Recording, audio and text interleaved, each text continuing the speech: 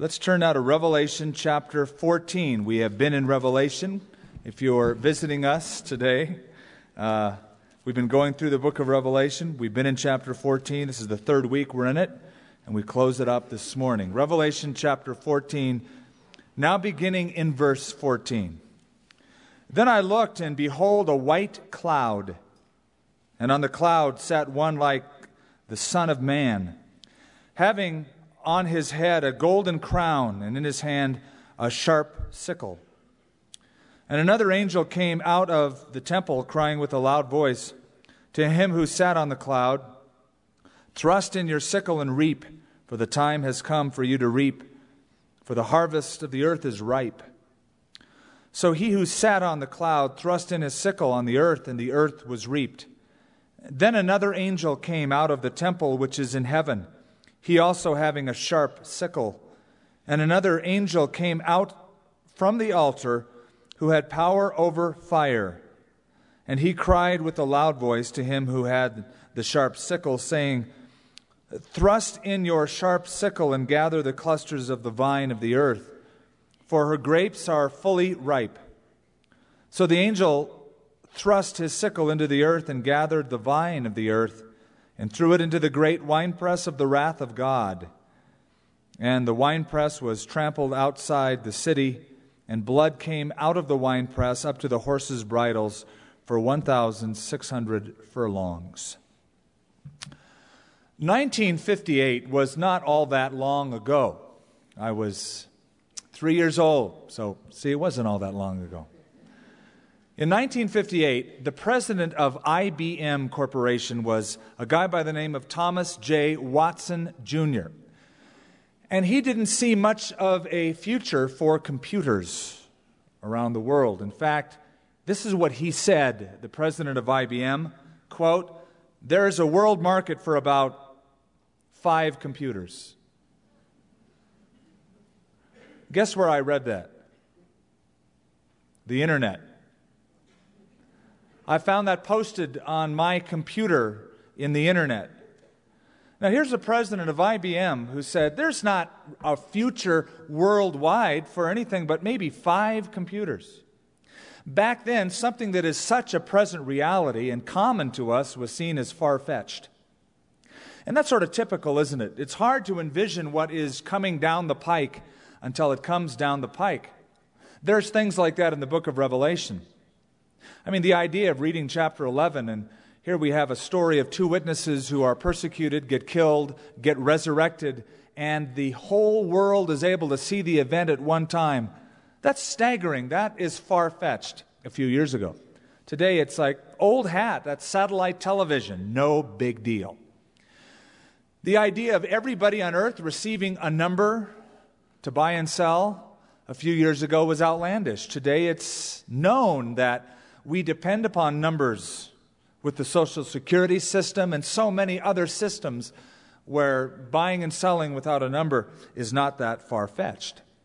Then there's words like Armageddon, fire and brimstone, judgment, that some people would snicker at or say is far-fetched. But more and more, those ideas are coming of age. In fact, I found out this week that just one Trident missile submarine has 8 times more firepower than all of the bombs dropped by both sides in World War II. I found out this week, I was going through my concordance on the computer concordance, which gives you a list of words in the Bible quickly, and you can find things rapidly. But if you were to take and search phone books around the United States, you come up with some interesting names, names that are odd. They're funny, to say the least. For instance, if you did a search in Miami Beach or Castro Valley, California, there is the name in the phone book, Frank N. Stein. That's Mr. Stein's name. Frank Stein, his middle initial N. Frankenstein. Other names in phone books the computer would reveal are words such as Robin Banks, Georgia Peach, M. period, T period, head. So empty head. Minivan is another one. I wonder what Miss Van drives. Several women are listed in the phone book as Sunny Day. One is listed as Happy Day and another as Summer Day. Men's names include Phil Harmonic, Lance Boyle, and James Dandy. And then there are distinctive names whose names really only work when they're put in the phone book order, last name first, first name last. For instance, Jack Cracker in the phone book is Cracker Jack. And William Dollar is Dollar Bill in the phone book. Mr. Guy Wise is Wise Guy, and so on. Now, if you were to do a Bible search for key words like Armageddon, you'd only find it once. There's only one reference to the word Armageddon. It's not even here, though there is an allusion to it. But it's talked about so frequently as that last great battle on earth when the nations gather together in Israel and judgment takes place. But if you took other key words, for instance, the word judge is found 188 times in the Bible, judgment 190 times, judgments, plural, 122 times. Altogether, the word is mentioned over 500 times in the Bible, judgment. Then words like angel or angels appear almost 300 times in Scripture. The word harvest or harvesting appears 71 times. And all of these concepts and most of the words are tied together here in these verses that we just read. Judgment, angels, harvesting. It is harvest time, the angels are involved, and it is definitely a judgment. These things are not far-fetched. We've already discovered that the day of the Lord, as it is called, the Great Tribulation period, is so detailed an event. The book of Revelation covers it in so many different ways. So many different shades of meaning are given in this section of Scripture. It is a day when God, though He has dealt with man in grace for so long, will put down the implements of grace and deal in wrath, in judgment. It's over now. It's harvest time. It's time to move on to a whole new way of doing things. There was a couple that was driving, and he was going a little too fast, and a policeman pulled him over, and the policeman said after the window was rolled down, "I'd like to see your driver's license." And so the guy pulled out his license, gave it to the policeman, hoping that he would incur some good graces and leniency. The man said, "Officer, did you notice that yesterday was my birthday?" The policeman looked at the card and said, "Well, yes, I did. In fact, yesterday was the day your license expired." And he gave him then 2 tickets, speeding and having an expired driver's license. No grace. Now let's look at our text, verses 14 through 20. There's 3 divisions. There's actually 2. I've given it 3 just to set the stage. First of all, the harvest as a description. There are some key words in this text. The harvest is a description of what's going on. Secondly, a harvest of distinction, making a difference. And then finally, a harvest where there is just destruction. That is the last vision. I want you to begin looking at verse 14 and look at the description of the Son of Man that is given in the first few verses. He is sitting with a sickle in his hand, verse 14. Notice he's about to reap with that sickle. Verse 15, the reason is also given because the harvest is ripe. Move on to the second vision. You see that there's an angel with a sickle also, verse 17. And this time, grapes are gathered and thrown into a winepress. All of these are implements of a harvest. One a grain harvest, the other a grape harvest. Now, all of this imagery of harvesting was very common to people who lived in ancient times, especially in the nation of Israel. They were common agrarians. They lived off the land. If you wanted grain, if you wanted vegetables, if you wanted fruit, you couldn't go to the grocery store. You had to grow it. If you wanted fish, you had to fish for it. They lived off the land. Their income, their way of life was tied to the land. The festivals of Israel, so many of them were agricultural festivals. You have the festival of Pentecost, ingathering, first fruits, all of them revolving around the agricultural seasons of the year, of sowing and reaping. Then there were the parables of Jesus Christ. He spoke in terms they could understand. He didn't talk about microchips, though if he were here today, perhaps he would. But he spoke about sowing, reaping, wheat, tares, agricultural stuff. The harvest, that's what people there were used to. Now, when we think of harvest time, at least in our culture as Americans, it sort of brings romantic ideas to the mind. Leaves falling, winter coming, friends gathering, Thanksgiving. It's a time for the harvest, but the harvest time also has with it a serious note. That which is alive and grew is now dead and dormant. Things get cold and still. It's a little more ominous of a time, just as a season. If you were to ask the average Christian about what harvest means, they would say evangelism, probably. It's the time where we bring people in and harvest souls for Jesus Christ.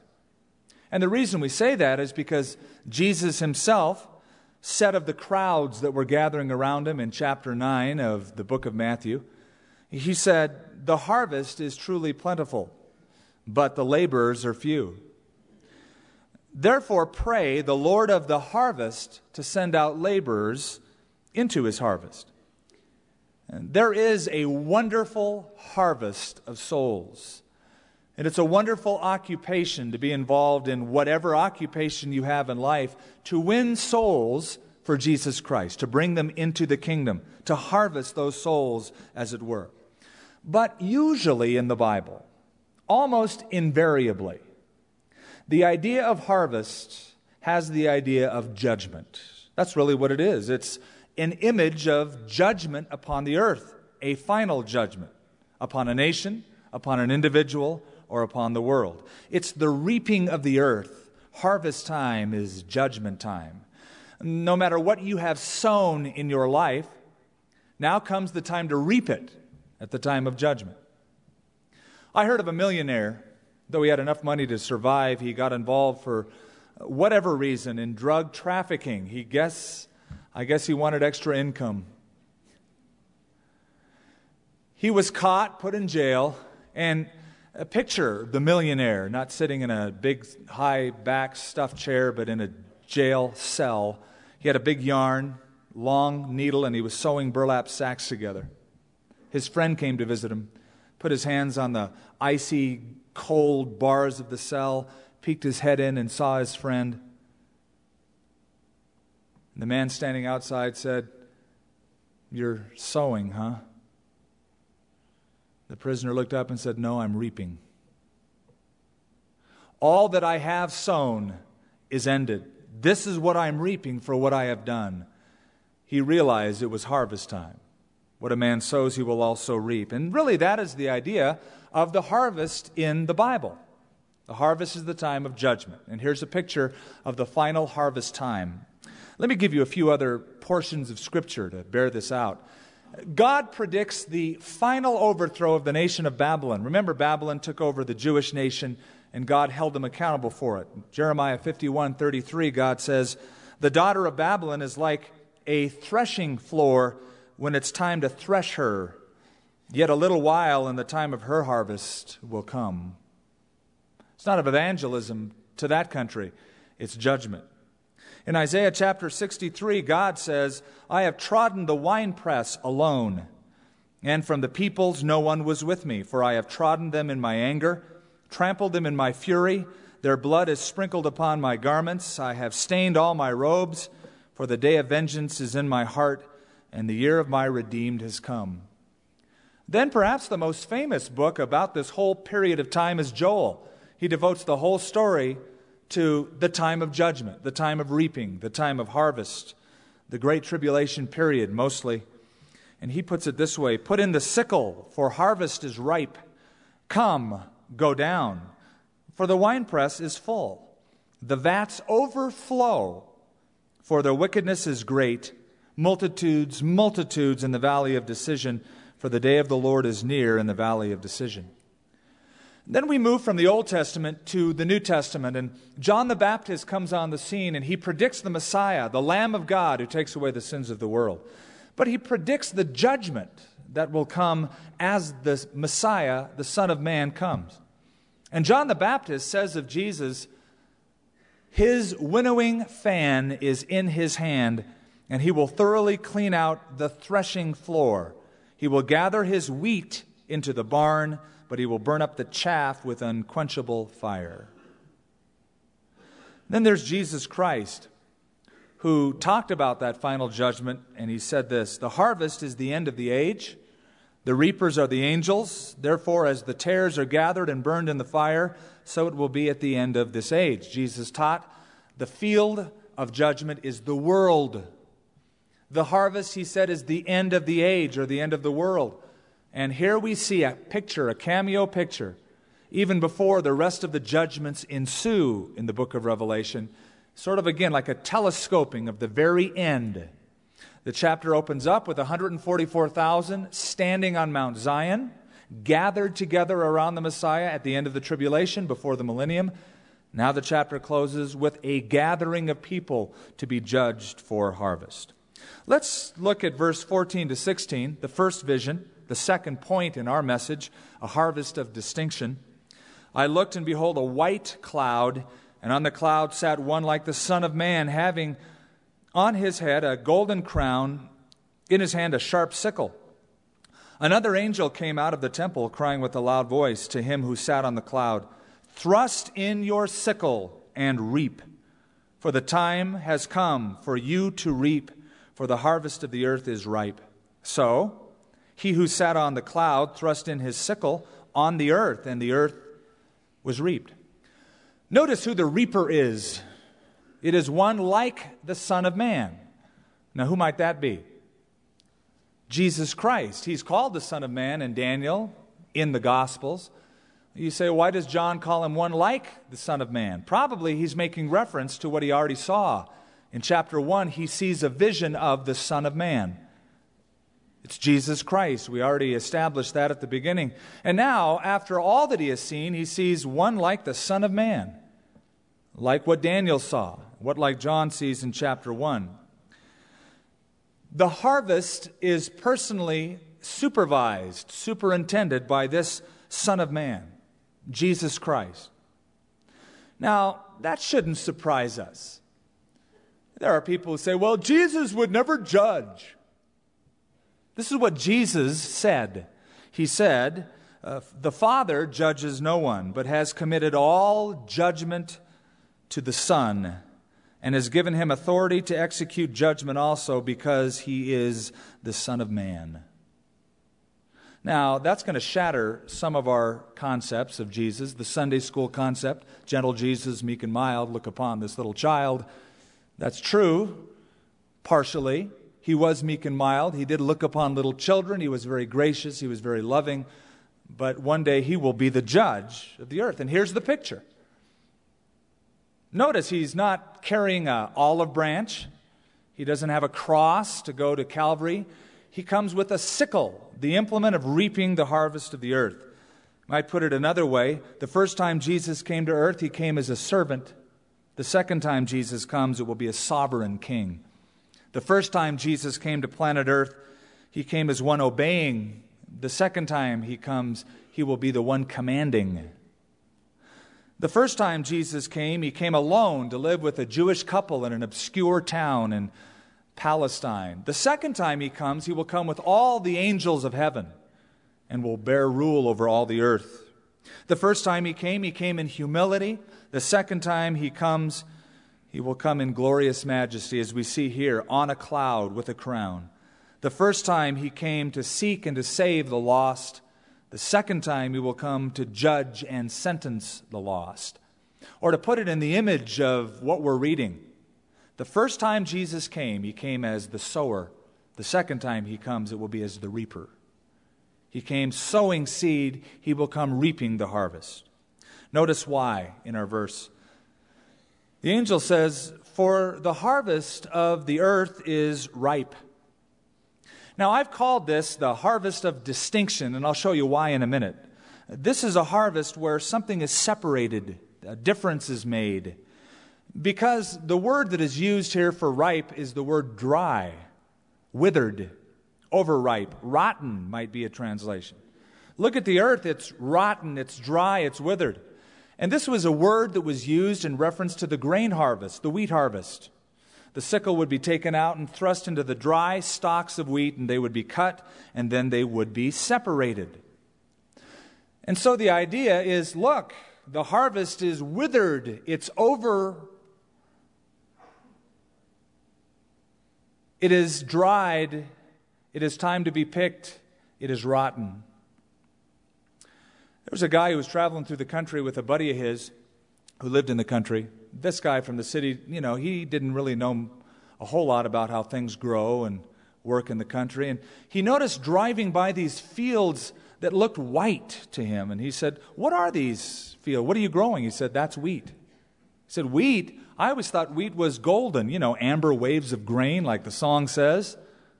He said, "Usually it is golden until it's overripe. When it's dry and withered, it turns white, and you got to pick it quickly." Then the man finally understood what Jesus was talking about when he said to his disciples, "Look, the harvest fields are white. Judgment is imminent," was the idea. It's time to pick. Well, really, that is the condition of the world, isn't it? It's ripe, it's rotten, it's overripe, withered, dry. And it will be the condition that marks the world at the time of the end. And the only response God could have to it is to put in a sickle of judgment.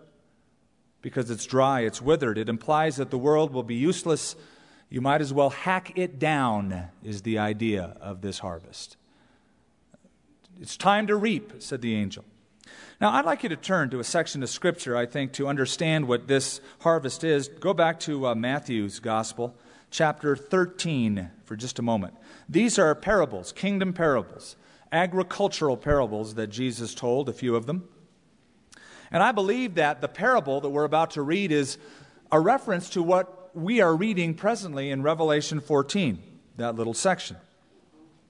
Verse 24, another parable. Matthew 13, verse 24. Another parable he put forth to them, saying, "The kingdom of heaven is like a man who sowed good seed in his field. But while men slept, his enemy came and sowed tares among the wheat and went his way. When the grain had sprouted and produced a crop, the tares also appeared. So the servants of the owner came and said to him, 'Sir, did you not sow good seed in your field? How then does it have tares?' He said to them, 'An enemy has done this.' The servant said to him, 'Do you want us then to go and gather them up?' But he said, 'No, lest while you gather up the tares, you also uproot the wheat with them. Let both grow together until the harvest.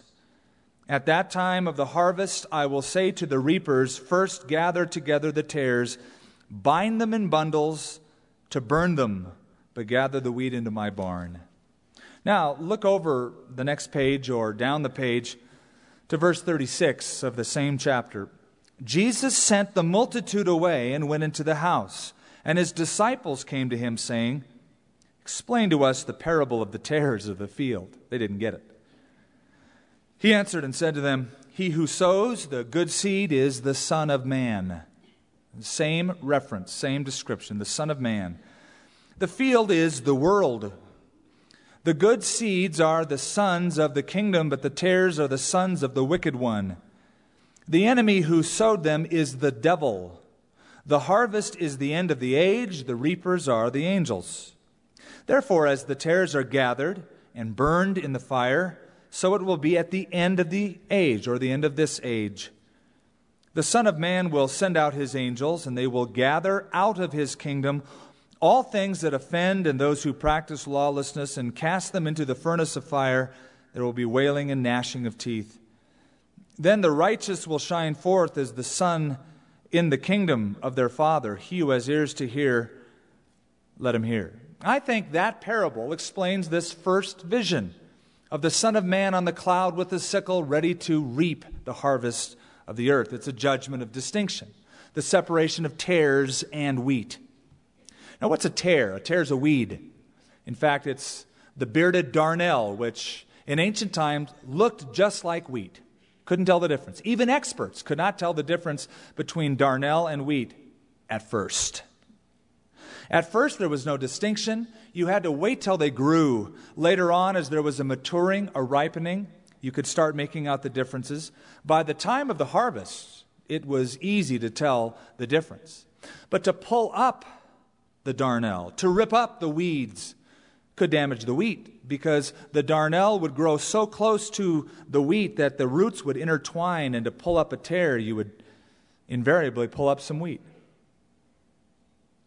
And so the superintendent says, no, wait, leave them alone until the end of the harvest. Why? Because reapers are more experienced than servants and can tell the difference between a true wheat and that which only looks like a wheat, meant to deceive, a tare. Now that's a picture of where we live. In God's kingdom, even in churches across America, there's God's wheat, but there are also tares sown among the wheat. You know, the devil is a counterfeit, and there's nothing so sacred that the devil will not invade. In fact, I think his MO is the more sacred, the more I'm going to invade it. We have already seen he is the one who has a counterfeit trinity in the tribulation, a counterfeit Christ during that time, a mark meant to mimic the mark that God puts on the heads of his children. All mimicry. And he has fake Christians, tares that are sown among the wheat. Now, we may be tempted. Let's pull out those tares. The disciples were kind of in that mindset. It seems that they wanted the harvest to come now. They wanted to make a separation now. For instance, there was a man in Luke 9 who was casting out demons, and the disciples proudly come to Jesus, and they said, "Master, we saw this dude casting out demons in your name, and we forbade him," thinking they're going to get a pat on the back, because he wasn't following with us. Jesus said, "Don't forbid him. If he's not against us, he's for us." Then there was the time when in Matthew 15, a woman of Canaan, someone outside the Jewish covenant, came to get close to Jesus Christ. It says that she said, "Have mercy on me, O Lord, Son of David. My daughter is severely demon-possessed." What did the disciples do? They said, "Send her away. She's bothering us. Get her out of here. Make a separation. We're Jews. She's not. She's a woman of Canaan." Then there was the time in Samaria. Remember, Jesus goes through Samaria. Samaritans did not follow Jesus, and so James and John, called the sons of the fishermen, though Jesus renamed them sons of thunder. They were sons of Zebedee. They came to Jesus and they said, "You want us to call fire down from heaven and smoke these Samaritans?" In other words, you want us to take out the sickle of judgment now and thrust it in? Jesus said, "You do not know what manner of person you are."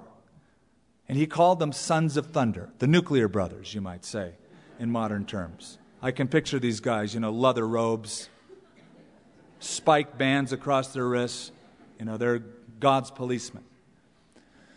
They were ready to have the judgment immediately, now. And I think there have been periods in church history when the church has been guilty of that. I think Constantine was guilty of that in the 4th century.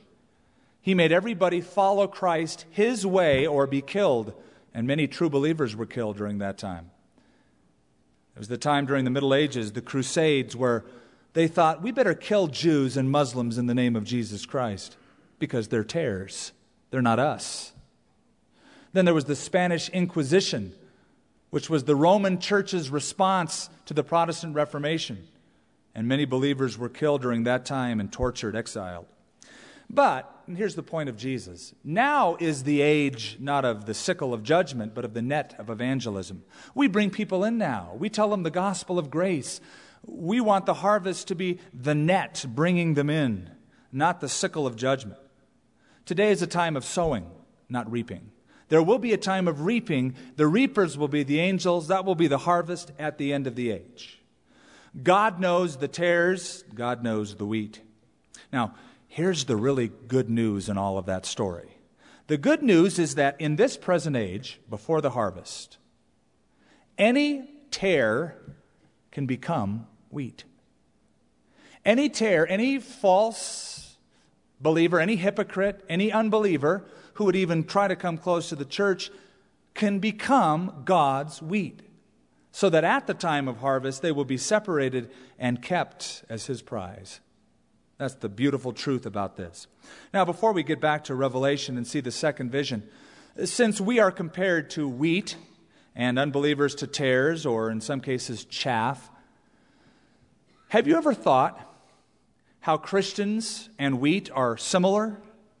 It's the metaphor Jesus gave. Here's a few areas in which wheat and Christians are very similar. Number one, when wheat ripens, the full rich heads become bowed down with weight. You can always tell that the wheat is ready to pick because the tops of them are bowed. At first they're straight up. At the end they're bowed down. Tares, on the other hand, when they ripen, stand straight up. That's how the expert reapers can tell the difference at the end of the harvest. One is bowed, one is standing up. You say, well, that's wheat, that's not. It looks very similar at first, but it's obvious now. And so it is with Christians. The more they grow in the knowledge and the grace of Jesus Christ, they are bowed down in humility, not in pride. An arrogant person is the mark of a tare, not wheat. In fact, anyone who's come close to God always has that sense of humility, right?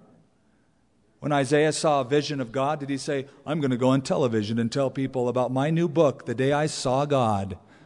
No, he said, woe is me, I am undone. And Peter, when he saw that Jesus was God, said, depart from me, I'm a sinful man. Paul the apostle, who once was very arrogant with his Jewish pedigree, said, I am the least of all the saints.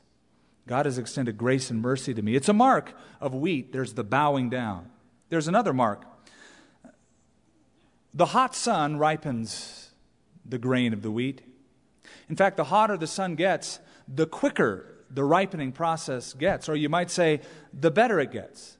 So it is with the believer. The trials of life, the hot sun of affliction, beats down upon the believer's life and makes him a better person, more valuable, more useful because of the affliction. That's why P.T. Forsyth said, rather than praying for pain's removal, we ought to pray for pain's conversion. God, use this. Ripen me. Make me more useful and valuable. There's a third way, and that is as wheat ripens upward, it dies downward. Let me explain. The head becomes ripe. The riper the head becomes, the stalk which holds it and the root which supports it dies. So it has less of a grip on the earth, you might say, as it is ripening the time of the end. And I think that's a beautiful description of the Christian. The more we grow in grace and knowledge of Jesus Christ, the less earthbound we become. The things of the earth grow strangely dim, like the song we sometimes sing around here. Turn your eyes upon Jesus, look full in His wonderful face, and the things of earth will grow strangely what? Dim in the light of His glory and grace. All a picture of wheat, and it's the picture Jesus chose of His own. Let's go back to Revelation now. See this second vision, which is our third point here in the text, and that is a harvest of destruction. It's sort of the same truth that Jesus just uncovered, but He's talking here about the utter destruction, the treading down of the winepress of God's wrath for unbelievers. The harvest of destruction. Verse 17, another angel came out of the temple which is in heaven, he also having a sharp sickle. And another angel came out from the altar who had power over fire. And he cried out with a loud cry to him who had the sharp sickle, saying, thrust in your sharp sickle and gather the clusters of the vine of the earth, for her grapes are fully ripe. So the angel thrust his sickle into the earth, gathered the vine of the earth, and threw it into the great winepress of the wrath of God. And the winepress was trampled outside the city, and blood came up out of the winepress up to the horses' bridles for 1,600 furlongs. This is the second harvest. It is different from the first.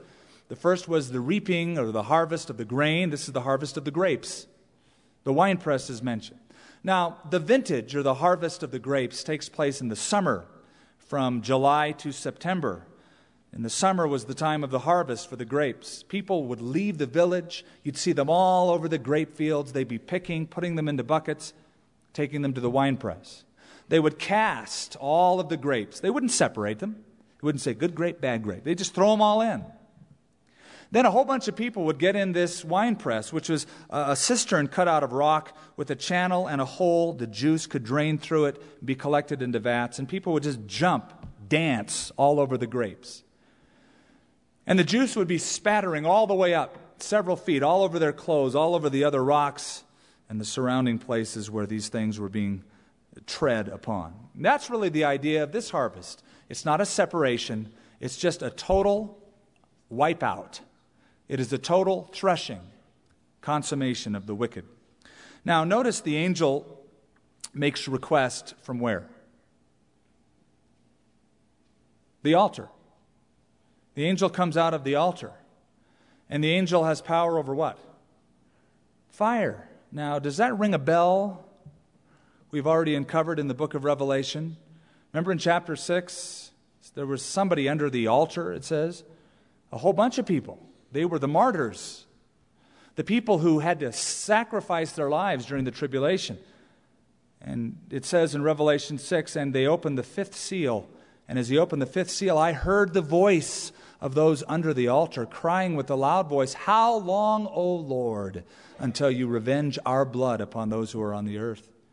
There's a cry coming from under the altar in heaven. Then do you remember chapter 8? The angel comes out from the altar having fire in his hand, and he casts it to the earth. Remember that? Here we have the angel who has power over fire, presumably the same angel, coming out from the altar. Now, what does all this mean? Well, again, remember, this is Old Testament. This is biblical language. Twice a day in the tabernacle and in the temple was a time of sacrifice, morning and evening. And each time the priest would go to the outer altar, the brass altar, where there was always a fire going on, and he would take fire from the brass altar, put it into a little golden censer bucket, walk into the holy place, put incense on it, and incense would rise up. And that indicated the prayers of the saints. In fact, as he was waving this censer and incense was going up, the people were outside at that time praying to God. So the symbol of prayer in the holy place symbolized the actual praying on the outside. Well, what's my point? The angel comes from the altar, he has power over fire, and he says to this other angel, do it. It's time to reap. In other words, this time of judgment is the answer to the prayers of God's people. They've prayed for it. They've longed for it. They've said, thy kingdom come for so long. They have suffered at the hands of it. And now, in response to the prayers, God comes by his angel to judge the earth. He's saying, wait a minute. Why would anybody pray for judgment? Nobody would do that. No true Christian. You would only say that if you've never been persecuted as a lifestyle. Living in America, I'm sure that you would say that. That would be your sentiment. But these are people under the altar who have suffered at the hands, who have watched God in his mercy go on and be gracious with the world. And they say, I got a question. How long will you let this happen before you do something about it? And they cry out for it. You know, picture it this way. Do you ever read the newspaper and just get upset? You think, why do I even get this paper? It's just bad news. Murder, terrorism, rape. When you read about an adult raping a 4-year-old girl, do you get ticked off? Does it make your blood boil? It ought to. Okay, now think of God seeing every news headline in every city of every country, every day, and all the hidden stuff that never gets published from the beginning of time to the end. Now you wonder, God, when are you going to do something? If you're really loving, you ought to judge people. Don't you think? You think it would be loving if God said, hey, Hitler, listen, come on into heaven. You're welcome. After all, you were a little bit deranged. You were a product of your environment. I know you killed 6 million people in Buchenwald, Dachau, Auschwitz, but hey, I can overlook such stuff. Come on in. I wouldn't want to worship and serve a God like that unless there was repentance on the part of the person who sinned. And so God will judge in response to his saints. Notice the expression here because it's fully ripe. It's a different expression, not ripe or overripe. It's fully ripe. This is a word used of grapes. They're at the point of bursting. There's so much juice in them, they're ready to burst. They're prime. It can't wait any longer. And so he reaps the vine of the earth. Now, in the Old Testament, the vine is Israel, right? In the New Testament, the true vine is who? Jesus Christ. I am the vine, you are the branches, John 15. This is the vine of the earth. This is the fruit of all the earth has produced. The wickedness of the earth for centuries will be finally judged. Now, the spurting of the grape juice, if you were to watch a harvest, if you ever get over to the Middle East and watch them do this, or even in places of Europe, the trampling of the grapes, the idea there's so much juice that flows into the vats and spatters everywhere up several feet high, it looks like a bloodbath, just the color and the brilliance. And that's the imagery. This spattering of the juice is like the spattering of the blood at that great and last battle that will take place in the time of the end. It's mentioned in verse 20, the winepress was trampled outside the city. It's best to see that as the city of Jerusalem, by the way. I don't know if you understand, but in the Bible, Jerusalem is the center of everything. North in the Bible is north of Jerusalem. South in the Bible is south of Jerusalem. East and west have Jerusalem as the focal point. The city, as John would write and his people would listen, they would get the idea this is none other than the city of Jerusalem. And we're going to read about it in chapter 16 and chapter 19 of Revelation. This battle of Armageddon gathered outside of Jerusalem as the nations of the world fall upon Jerusalem to kill her. But God preserves and protects them. The mileage, it says, is, or the measurement here, 1,600 furlongs, or in Greek, stadii, about 180 to 200 miles, which is incidentally the measurement of Israel, north to south. If you take the Jordan Valley from Megiddo southward, from Esdraelon down to Edom, 180 miles, 200 miles. In other words, nations will gather in Israel at the very end of time for a battle. But it's really not a battle. It's a winepress. You know, people talk about the Battle of Armageddon. It won't be a battle. It's a wipeout. There's no struggle. Jesus isn't saying, call in extra troops. This is too hard. He will come again and tread like a winepress, and the juice spattering. It will be a total wipeout. As he comes back, that is his second coming. This is what Zechariah says in Zechariah 14. He describes it, verses 2 and 3. I will gather all the nations to battle against Jerusalem. And then it says, then the Lord will go forth and fight against those nations as he fights in the day of battle. What we see here then in the second vision is a prelude to Armageddon. It's outside the city. The measurement is given. The blood is predicted will flow up to the horse's bridle. What a frightening picture. I meet people all the time who say, you know, I don't even want to read the book of Revelation. It's so frightening. It's like a Twilight Zone episode. Well, I guess that is really my point.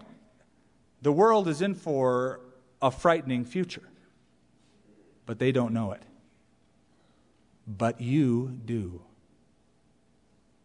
Think about that. Folks, think about that. We have information that they need to know about. They need to know that there's a God who loves them, who sent his Son to stop people from the destiny of destruction. That's why he came. That's what this age is, the age of grace. But there's coming a time when that is all ended and the sickle is put in the hand and the angel says, go for it. It's ripe. It's rotten. Hack it down. Trample it under in the winepress of God. You know, we live in a nation full of people trying to figure out the future, right? Horoscopes, 1-800 psycho lines at night. Find out your future. We'll let you know. Here is the future. It's all written about. There's no guess to this. It's detailed for us. And we need to be about the Father's business, right? You've heard the term face the music, right? A lot of you don't know where it comes from, however. In ancient Japan, a couple hundred years ago, that's pretty ancient, there was a guy who was in the orchestra for the emperor. He couldn't play anything, though. He couldn't read a note of music. But because he was a man of money and influence, he was allowed to sit in the second row of the orchestra with a flute in his hand, and the time the band played, he'd pucker up his lips and put the flute high and fake it like he was playing. Turn the music, but he couldn't read it. That deception worked for 2 years until the conductor was gone. He died. A new conductor took his place and now demanded every one of the musicians to audition personally. Well, this guy feigned sickness, didn't show up for a couple weeks. The conductor said, I demand, if you're going to play in this orchestra, that I know your level of ability. You have to audition. The doctor said, there's nothing wrong with this guy, and so he had to sit in front of that new conductor and confess that he was a fake. He couldn't face the music that was in front of him. He couldn't read the notes. One day, everyone will stand before God, the judge. God will say, in effect, what song have you got? What's your tune? And the world, many of them, will not be able to face the music. Well, we know that. We know that information. We read about it every week. We study it every week. And now it's time that we share it. No one will be able to hide in the crowd in that day. It's a wonderful harvest now of salvation before that great and horrible harvest then. Father, we thank you for the information that we have received. I'm sure there are parts of the Bible that some of us would like to say isn't there or not read, but you put it all here. You gave us insight in so many places by prophets, by your own Son, by Paul, by John, and all of this literature of what is coming on the earth. We don't have to guess it. We know it, and it's time that we share it. Help us, Lord, to do that. And Father, I pray that if some have gathered this morning, that it would be a gathering of the salvation harvest, the net, rather than the sickle, and that many would come to you to become your wheat. In Jesus' name, amen. In Jesus' name, amen. In Jesus' name, amen. In Jesus' name, amen. In Jesus' name, amen. In Jesus'